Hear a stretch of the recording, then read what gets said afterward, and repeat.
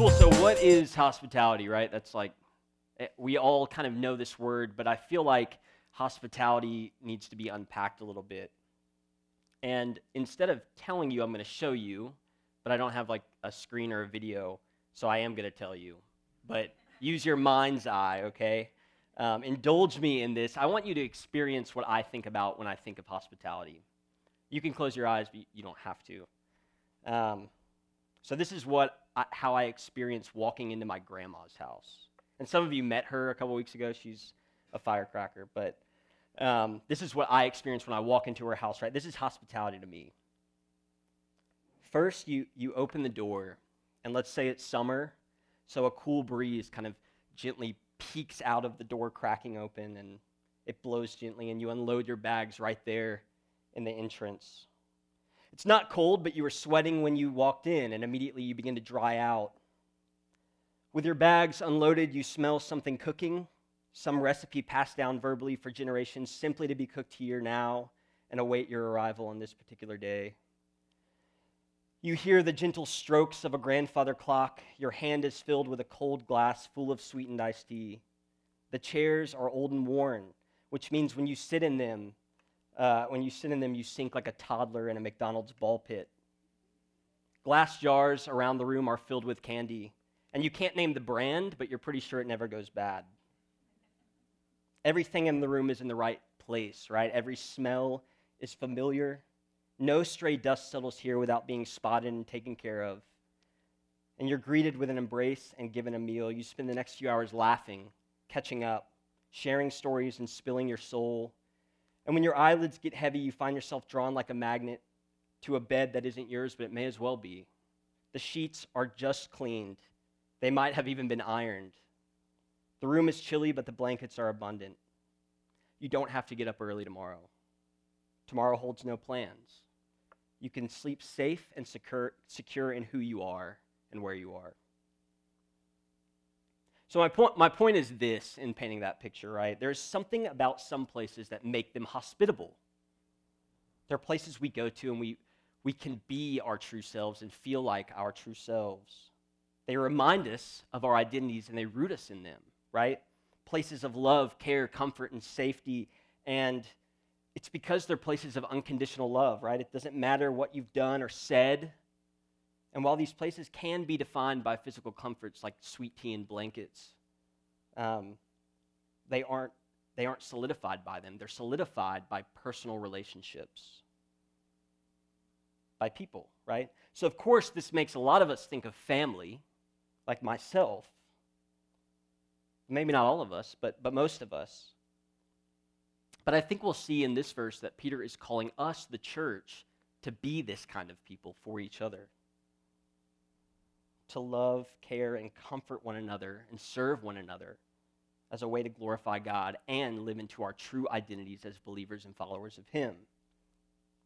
So to be a people like this, we have to reset our expectations, right? And revisit the call in the Great Commission, the call to make disciples. And consider how making disciples and these things, this hospitable, loving, serving, caring environment, how is that related to making disciples, right? So let me read the text again. Starting in verse 7, it says, "The end of all things is at hand, therefore be self-controlled and sober-minded for the sake of your prayers. Above all, keep loving one another earnestly, since love covers a multitude of sins. Show hospitality to one another without grumbling. As each has received a gift, use it to serve one another as good stewards of God's varied grace. Whoever speaks as one who speaks oracles of God, whoever serves as one who serves by the strength that God supplies, in order that in everything, God may be glorified through Jesus Christ. To Him be glory and dominion forever and ever. Amen." So here's what we're going to talk about this morning. First, we're going to talk about what this verse is asking us to do. So that's our first section where there's three things that I'll pull out that the text is asking us to do. And second, we'll talk about why we have trouble doing this. Why do we have trouble living in this way? And third, we'll talk about why the gospel of Jesus enables us and pulls us to live into this calling. So we should know first that Peter wrote this letter to those suffering persecution. These people were suffering death, and so he wrote this as an encouragement to them. to give themselves fully to God. Peter reminds them of the suffering of Jesus and the hope that they have in his victory over death. So the call to live this way is to those in the midst of suffering, suffering that likely outclasses some of the suffering that we experience today, right? So it's at least physically, right? So this is physical, facing death, persecution, those things. And I don't want to or mean to diminish some of the suffering that happens in this room, right? But the suffering we experience is mostly relational or spiritual or mental, but we haven't seen a lot of physical persecution in the West yet, in America yet, as Christians. But this letter is addressing those experiencing physical suffering, so we have to kind of put ourselves in that context. But we can relate because we do suffer in ways, right? So that's the foundation for this. So let's look at verse 7. Be self-controlled and sober-minded for the sake of your prayers. The end of all things is at hand. So this reminds us that truly the end of all things is at hand, right? This just means Jesus is coming again. It was true when Peter wrote this letter, and it's true for us today. And the point is this, it's a reminder that we just don't have that much time, right? Regardless of if it's talking about like the shortness of our lives here on earth, like that death is approaching, or that Jesus is coming back. Both are true, right? And we say it all the time. We're sojourners and exiles. We don't have that much time. So what Peter is saying here is that, look, time is of the essence. So be sober-minded. Take a sober account of yourself and your character, and be prayerful because the end is coming. Jesus is coming back, that's true, and you're going to die, that's true. So time is of the essence, right, regardless. And another thing to note is that Peter isn't making this call to be isolated. He's not saying like, hey, y'all should go love each other in a commune alone in Waco or something, right? He's saying Jesus is coming back, there's no question. But remember the Great Commission, make disciples of all nations. Our call is to action for the world, not isolated from it. So we're going to explore that theme this morning too. How this verse seems insular, but why does it apply to the world? How do we make disciples of the world by acting this way towards one another? Cool. So verse 7 is just saying, take that sober assessment of yourself, control your actions, and devote ourselves to prayer so that we can maximize our usefulness towards each other and for the kingdom of God. So these actions are three things, right? Love one another. 2, show hospitality without grumbling. And 3, serve one another with your gifts. So first, we're to love one another. Why? Because love covers a multitude of sin. The love we have for one another should allow us to forgive one another in a way that is different from the world. So many of us have experienced both sides of this, or like multiple sides of this. Maybe you at Sojourn have had an opportunity to forgive someone for some wrongdoing towards you. Or maybe you've experienced love that forgiving love that covered your sin, right? Like maybe somebody forgave you. Or maybe you've been forgiven for something that you really didn't deserve to be forgiven for in your mind. Or maybe you're still waiting that forgiveness, right? Waiting for it. Maybe you feel like, man, I desperately want to be forgiven for that. Let me give just a small example of forgiveness, and this might seem mundane, but this is just the in and out, everyday kind of stuff that I experience sometimes here. A few months ago, I was texting 2 brothers that are on one of our service teams, and we were having some scheduling errors. It was just conflicting schedules. And I just got so frustrated in the heat of the moment, right? And I like the moment, because it was via text, so like we weren't really face-to-face or anything. But and once you press send on that text, like you can't get it back, you know? And really, I treated them like coworkers, not like brothers in Christ.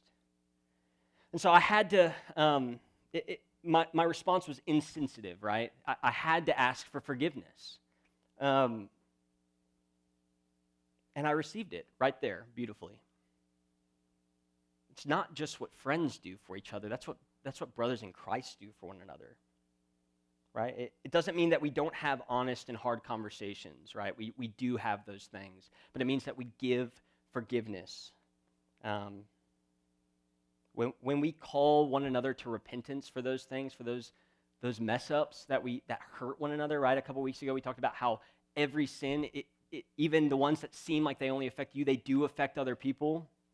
When we call each other to repentance, we have to forgive as well. And so we know as Christians, we're enabled to love each other and forgive each other because Jesus has loved and forgiven us by his death on the cross. So now, instead of being pushed by the law, right? Like the law doesn't push us to forgive people. The gospel is pulling us to forgive. We've been forgiven. So there's nothing that we cannot forgive each other for. Right? The gospel of salvation pulls us to live into our identity as lovers and forgivers. This simply means that the difficult conversations that you will inevitably have here, right? The misunderstandings, all those things, we can enter those confrontations and conflicts with honesty, love, and forgiveness. We know that love covers a multitude of sins, so we have to act like that. In John 13, we get this beautiful picture of Jesus kneeling and like washing the disciples' feet. And after all of this beautiful show of affection and humility and love, even facing denial and doubt, right? The things Jesus knows are about to happen. Jesus says this, I give you this new command that you love one another. Just as I have loved you, you also are to love one another. By this, all people will know you are my disciple, if you have love for one another. So Jesus is imploring them to love one another as a mark of their discipleship, right? So in the Great Commission passage, which we explored last week, when Jesus says, go therefore and make disciples of all nations, we can root the definition of disciple in a reminder that people will know we are disciples by how we love one another. Right? Therefore, it does seem inwardly focused, right? But it's not. It's not just inwardly focused. But to an extent it is. We do love one another. We forgive one another because it makes this community more fun, simple, easy, right? The community meshes better when we love each other and forgive each other and walking in that. But it's not for just to make this one good, fun family party, right? The real reason is rooted in mission. The world will know us by our love for one another. Therefore, this call is missional. Our world wants to be in community that loves and forgives, which means we invite people in. We don't go live in a commune, right? We practice community. We do it in bars, coffee shops, restaurants, concerts, parks, places where our neighbors are. And we meet them, we love them, we forgive them, and we invite them into our homes. Cool, okay, so next we're called to show hospitality without grumbling, right? So think back to my grandma's house.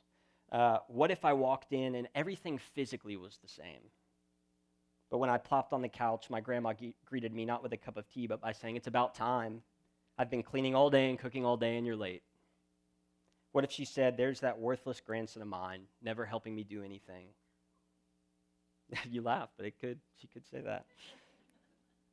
She has like reason to say that sometimes. What if she said when I didn't make the bed the first time, she said, man, I wish you were the type of person who made the bed. And my wife knows I'm not. This is hospitality without grumbling, right? And because it has grumbling, it makes it not hospitality. It doesn't matter how good the food is, how comfortable the bed is. I don't feel safe or secure or loved.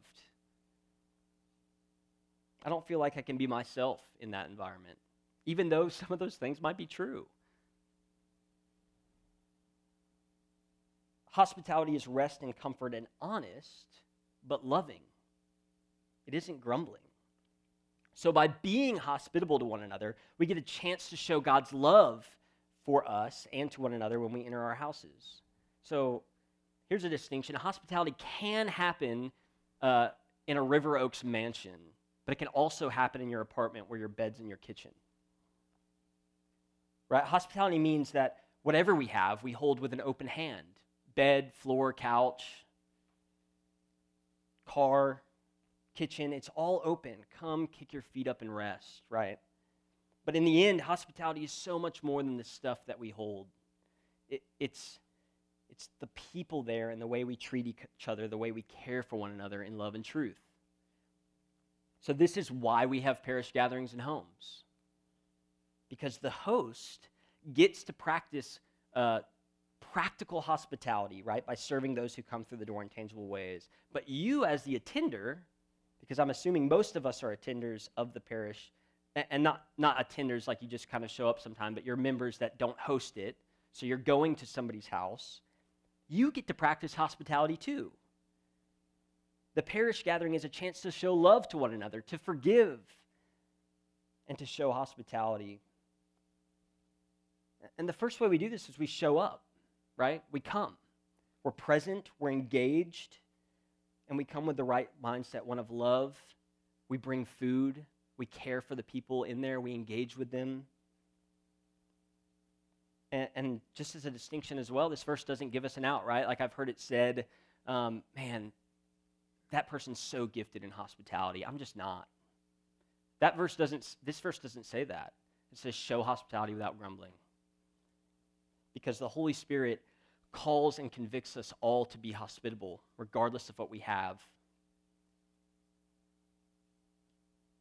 Look at Hebrews 10, 24, 25. It says this, and let us consider how to stir one another up to love and good works, not neglecting to meet, as is the habit of some, but encouraging one another, and all the more you will see the day drawing near. So this verse is a call to community, right? Don't neglect to meet. And when we hear this verse, and when people tell us to be part of community in general, usually we think this. We typically think they're calling us to community for our own good, right? Like, hey, come, you need to come because that's where you'll be poured into, that's where discipleship happens, that's where we check in, that's where sin is confessed and repented of. And that's all true. But in Hebrews and in 1 Peter, this section, we're being called to community not for the benefit of ourselves, but for the benefit of others. Look at the verse. Consider how to stir one another up in love, right? Don't neglect to meet because encouraging one another needs to happen. Stirring up with one another needs to happen. It's not, hey, don't neglect to meet because you really need to be poured into this week. No, it's don't neglect to meet because if you neglect to meet, who's going to stir one another up? Right? So parish gatherings and Sunday are no different. Yes, by being present, we get poured into and filled up, but the call is to action, actions of service, actions of love and hospitality, and you can't fulfill these actions if we're not present. Community, like Clayton said, community is more than just the gathering, like we're the parish throughout the week. But the gathering on Sunday and during the week in the parish is the minimum rhythm of hospitality. That's where we've marked off and said, look, this is where we're going to show up, be present, love one another, serve one another. That's the area. So if you are hosting a parish in your home, it might not seem like you really get a choice, right? Like people are coming in regardless every week. But you do have a choice of whether you'll be present and engaged and serving and hospitable. You have a choice. And if you don't host, the goal is the same, spiritually present and a mindset that you're going to serve and love your community. It's what the Holy Spirit is pulling us to do, right? And we may have to sacrifice time or some of our schedule to make this a reality, and that's okay, right? The gospel's pulling us towards that, to live in that tension.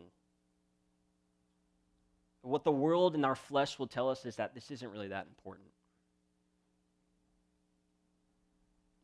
But that's why it's a discipline to prioritize community, right?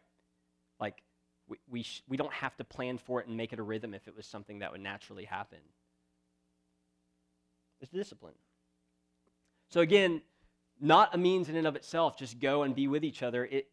It's rooted in mission, right? It's rooted in showing the world that we prioritize hospitable environments where we can be comfortable, vulnerable, honest. It's where we can be ourselves, our true selves, and saying that the world will know we are Jesus' disciples by how we love one another. When we say that, we know that the world, Jesus is telling us that the world yearns for this environment. But blankets don't create it, people do.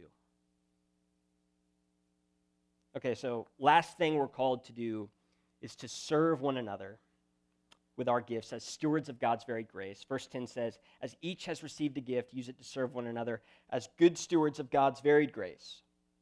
Whoever speaks as one who speaks oracles of God, and whoever serves as one who serves by the strength of God, that God supplies. And that means simply this: we find out what God has gifted to do, and we do it knowing that God enables us to do it. Right?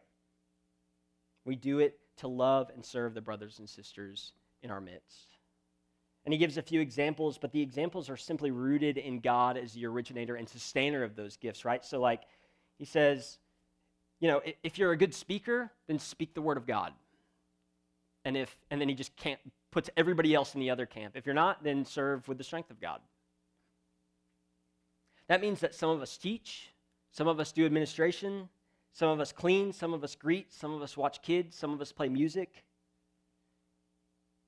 And when we operate in these roles, we're simply acknowledging that God equips us with the capacity to do them. He sustains us with the strength and energy to do them, and that we do them for his glory and honor. Finding out how God has graced us with specialized and specific gifts can be difficult, and those gifts can evolve, right? But we can do it. A few months ago, our parish actually just went around and everybody talked about what gifts they had. But the really beautiful part of it was not when they talked about their gifting, but other people got to say, like, I also see this gift in you, that you have wisdom beyond your years, or that you care for people very well, or you're kind. And we got to speak each other's gifts, and everybody came away feeling like, man, like I'm part of this mosaic of the church. I'm part of this, and I serve in a different function. So we are a church plant, if you didn't know. And even still, that means a lot of what we do here feels like just all hands on deck. Like, hey, can you speak the word hello? Okay, you're a greeter. Like, come on. But the strength to serve more weeks than usual, like in a bigger church, you might only serve once a quarter, right? But we're asking for like once or twice or 3 times a month, usually. And the strength to do that, and the reason we do that is because God equips us, he sustains us, and we do it for his glory. Right? I'm blessed to serve among the people here. People go above and beyond to serve each other. But why do we do this, and why should we do this, right? It's what I just said, to glorify God through what Jesus has done. We do all of this to glorify God and obey Jesus' call to make disciples, right? We create a hospitable environment here that people walk into and feel like, man, nothing's perfect, like it floods sometimes and mics go out or whatever, but I feel welcomed and loved. And what do disciples do? They love each other. They're hospitable to each other. They don't grumble when they are. They forgive, and they serve. All of this happens not isolated, right? You can't do any of those things if you're like me in undergrad that was like, man, I don't really need the church. I can just read like Christian nonfiction, and that'll be good alone. How do I love my brothers and sisters when I do that, right? It happens in the context of the local church, and specifically here it happens in the context of a neighborhood parish day in and day out. So why is this hard? Right? Why is this difficult for some of us? And before I answer that, I just want to speak about how God has been very gracious to us here. There is no system or sermon Marshall or I could create or preach that would create some of the community like we have here. Right? All the time I hear about people learning and growing in their identity in Christ. I hear about hard conversations that are honest and loving. I hear about unbelievers being prayed for in parishes, men and women walking through sin struggles and sharing burdens and praising God for amazing things going on in their lives. And it's all because of the Holy Spirit empowering us to live in accordance with God's word. It's not because we've created something that's unique, right? It's because the Holy Spirit is working on people here. This doesn't mean that we have paradise, though, right? We still are fallible. We still struggle with pride. We still struggle with humility. We don't love one another well all the time, and we don't forgive all the time. but we should be encouraged by what God is doing in these communities. And maybe you're hearing all this and you're thinking, man, that does not sound like my parish right now. And that could be true. And if it is, I call you, I say to you this: come to your parish gathering this week, not dejected, but ready to love, ready to serve, ready to forgive, ready to be hospitable, and ready to do all those things, right? If we all came with this mindset to the parish gathering, imagine what it would look like. That's what Peter's saying, like, it's the end of all days. Let's take a sober assessment, pray, and live into this identity as community. And in all of this, let's glorify God, and he'll add to our number. Because the Holy Spirit will blow in the sails of the neighbors and friends and coworkers, and they will say, man, I don't know what's different about that community. Like this has been said to me by an unbelieving friend of mine. I don't know what's different about your community, but something's different. And my only answer is Jesus. Right? It's not, well, we call it a neighborhood parish and not a small group, and I think that's trendy enough, so people come to that. No, I have no answer other than Jesus. Right? Neighborhood parish is more confusing than small group is. People are like, I don't understand what that is. Our only answer is Jesus, right? I have no answer. But it's hard to do this just because we're not perfect. We still struggle to live into our true identities as believers in Christ. We still forget that we've been forgiven. So we still grumble. We still hold grudges. We still don't serve. But through the love of Christ and the power of the Holy Spirit, we are being enabled to serve, love, forgive, and be hospitable with one another. And that's what I'm seeing here. So what is the hope for us, right? This is my conclusion. Last week we heard that the Great Commission ends with Jesus saying, and behold, I am with you always to the end of the age. This is a great comfort to my soul, and it should be a great comfort to all of our souls. This is hospitality, this is love, this is forgiveness, right? Jesus is saying, I know everything about you. I know it all. And I died a final death for all that sin, right? I know the doubt, I know the denial, I know the pride, I know the betrayal. He knows all those things, but he still says, I love you, I forgive you, I serve you, I open myself up to you. This is the extra warm blankets. He is the familiar place where we can truly be ourselves, safe and comfortable. Jesus provides those things for us in his life, his death, which defeated sin, and his resurrection, which allows us to resurrect from our dead bodies into lives pulled by the gospel to be loving toward one another for the sake of inviting more and more and more folks in. So maybe you're feeling a little defeated because you're like, man, I don't do some of that stuff very well. I don't feel hospitable. Maybe I feel like overly needy, or I come without the mindset to serve, or I've got a lot of things that I need to forgive people for and I just haven't done it. Please don't. Right? Jesus doesn't, like we said last week in the Great Commission, Jesus doesn't, he doesn't hold the denial and betrayal and doubt over them. He comes to them, which allows us to just come, right? Come into the house, sit down, rest, and be honest, and feel the safety and comfort and love of Jesus through community. This is the place for that. Come and steward the gifts that God has given you by serving. Come and love and forgive in the context of the parish. And if you aren't a believer in the room, my request is this: come plug in anyway. All right, this is a place where you do not have to believe yet to be part of community. We're unashamed that we want you to know who Jesus is and what he has done on your behalf, right? So that's up front. We want you to know and believe the gospel. But we want you to taste and see and explore who Jesus is and what he has done in the context of community. So I invite you in. We aren't perfect. We don't claim to be, but come on.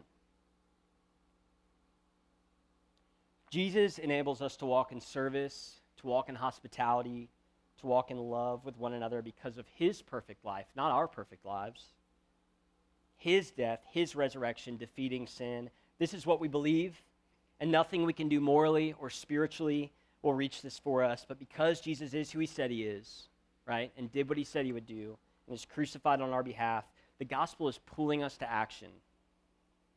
So as we come to the table this morning in just a few moments, let's remember that it's by the body and blood of Jesus that we are free to love as he loved us.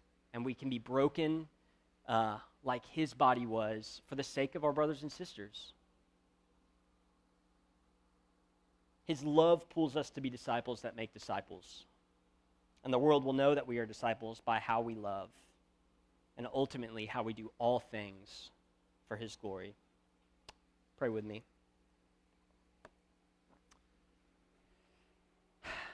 Father God, we admit that we don't do this well all the time, Lord, but let us be encouraged this morning by the community that we have and that we feel, and encourage us, Holy Spirit, to go this week and live into that identity as co-heirs of the kingdom.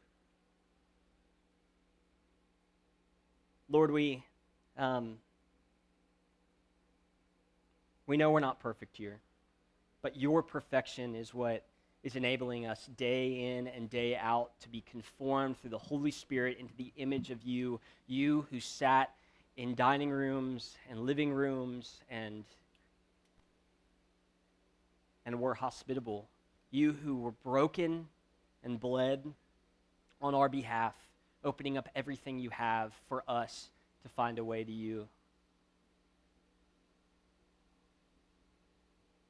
Lord, you show us what hospitality is. You show us what love is. You show us what forgiveness is. You show us what service is. As we come to the table, will we be reminded and encouraged, not shamed, not grieved,